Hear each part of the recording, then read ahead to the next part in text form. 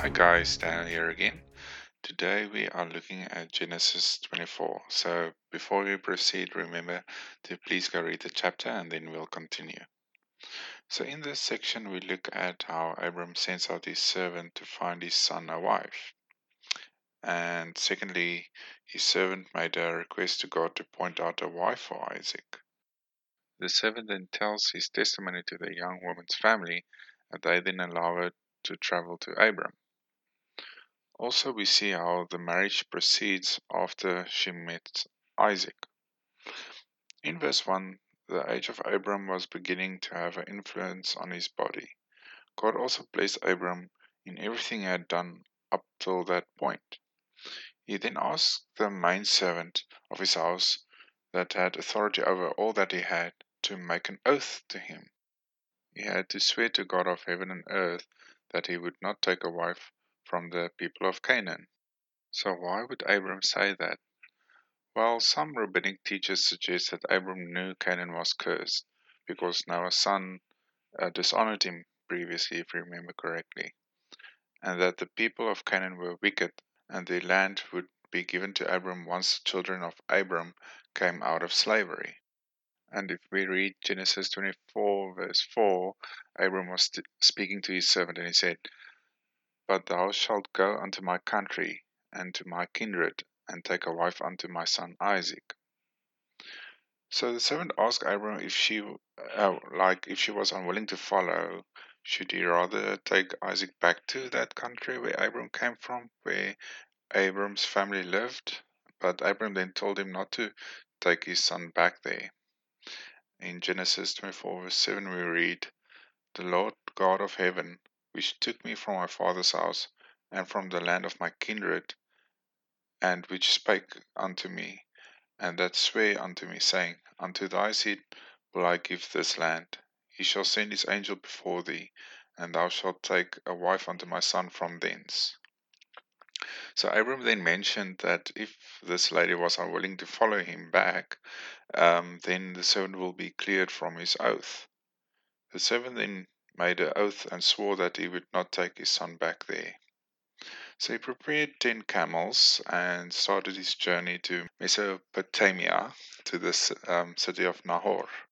He was allowed to take so many because he was the supervisor to Abram's house. So when he came to the city well in the evening, he made his camels rest there, and he saw the women came out to gather water for their families. Note that they did not have running water in the house like we have today. Also, they chose to come that time of the day so it's not too hot, or too late so it's not too dark, and they traveled together for safety. The servant then made a request to God. He said in verse 12, and he said, "O Lord God of my master Abram, I pray thee, send me a good speed this day, and show kindness unto my master Abram. Behold, I stand here by the well of water, and daughters of the men of the city come out to draw water. And let it come to pass that the damsel to whom I shall say, Lay down thy pitcher, I pray thee, that I may drink. And she shall say, Drink, and I will give thy camels drink also. Let the same be she that thou hast appointed for thy servant Isaac. And thereby shall I know that thou hast showed kindness unto my master."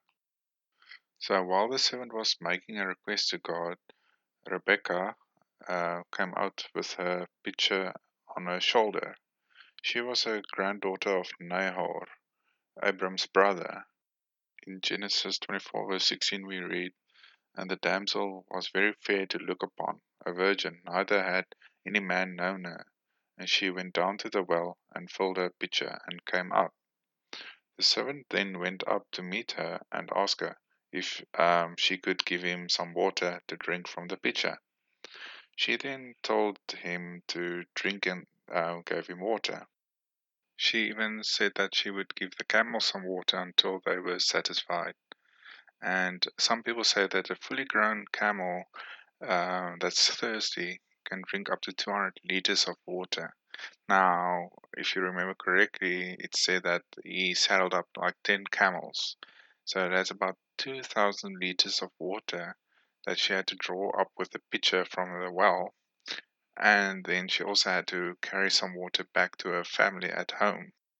So, what we can basically say is this would really take a long time and a lot of effort for her to do, and she did this for a complete stranger.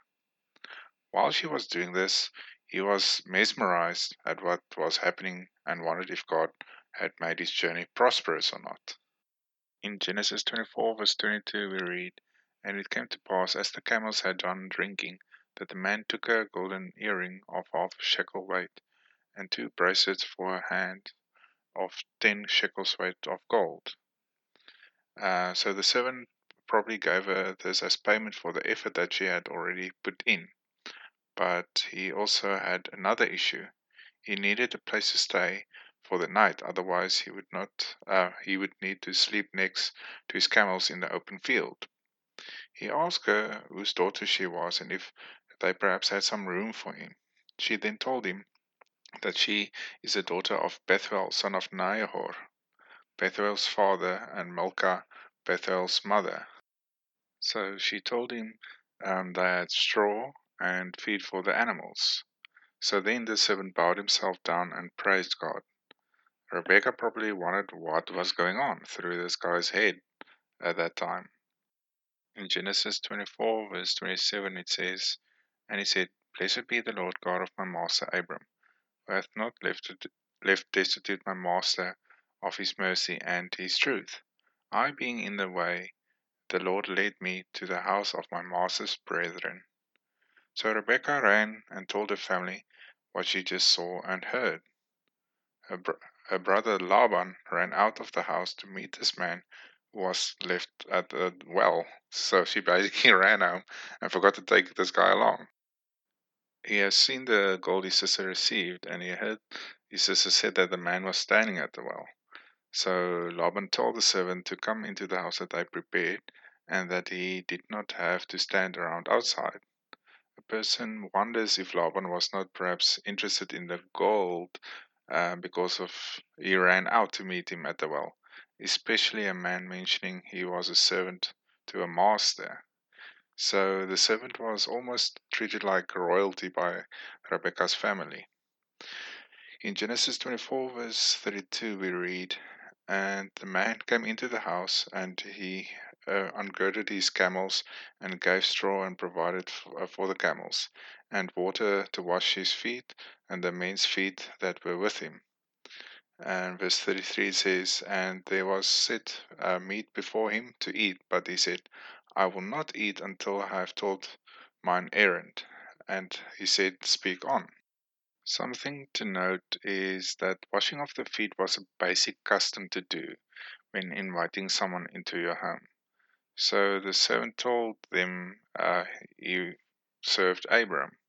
Also, that God provided Abram with many flocks and herds, silver and gold, servants, and blessed everything that he put his hand to. Also, that Sarah died, and that all that Abram had has been given to Isaac, his only son.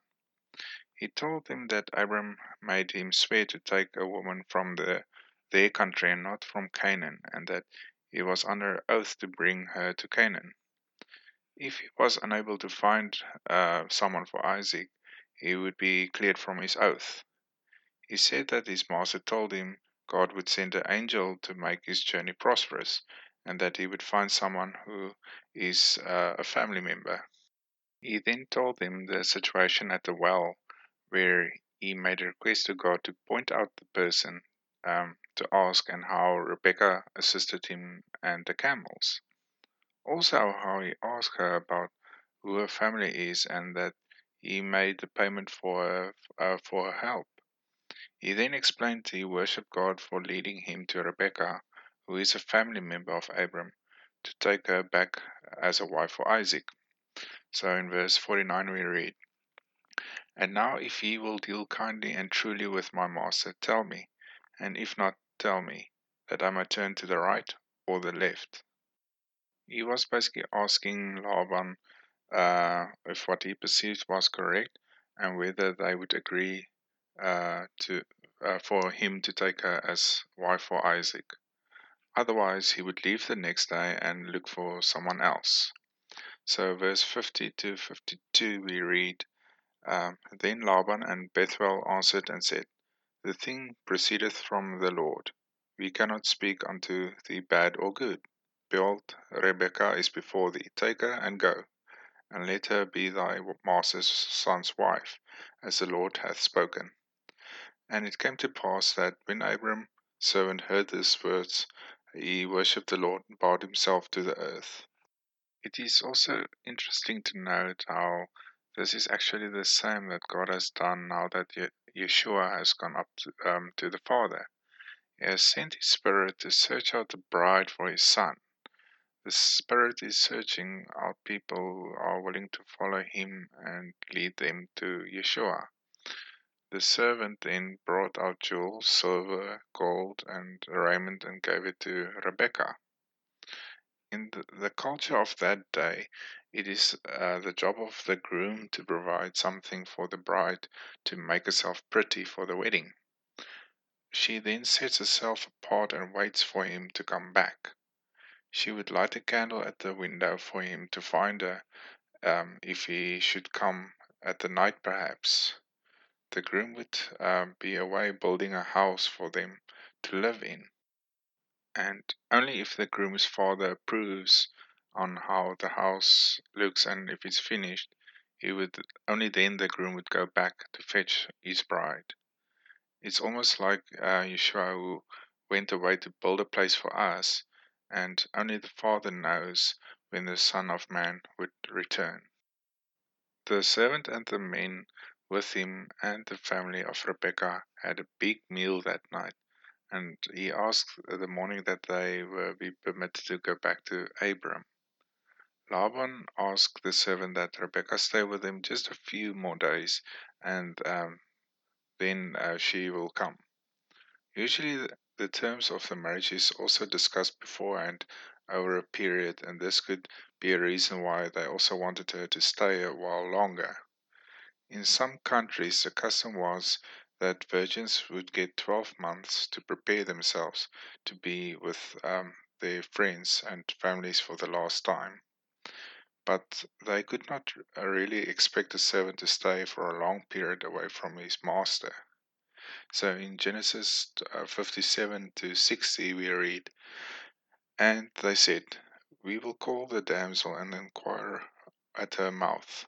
And they called Rebekah and said unto her, Wilt thou go with this man? And she said, I will go. And they sent away Rebekah, their sister, and her nurse, and Abram's servant, and his men.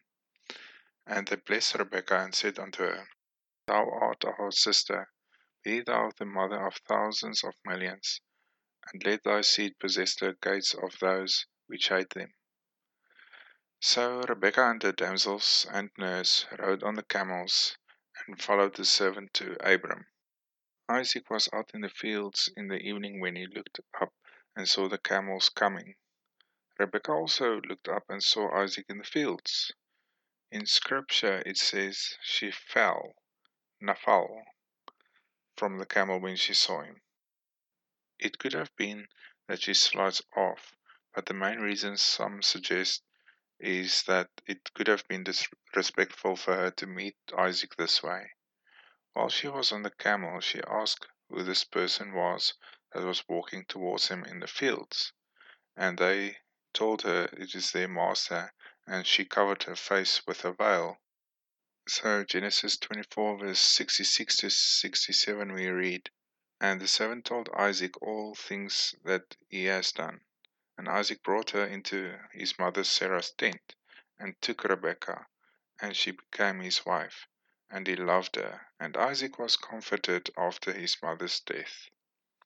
Interesting that there was no engagement, only an agreement between the families, and then Isaac took Rebekah in front of everyone, which is basically witnesses, as a wife. It would also seem by just stating you want to marry someone in front of witnesses is enough to be spiritually married.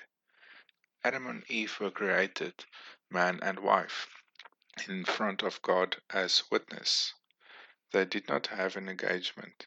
Also, the terms were she would be a helper. I hope you have learned a lot from this chapter. Also, from the servant spirit being sent out to how much effort was given to give water to a complete stranger, to how the traditions worked in those days regarding becoming a man and a wife. I'll see you guys in the next chapter.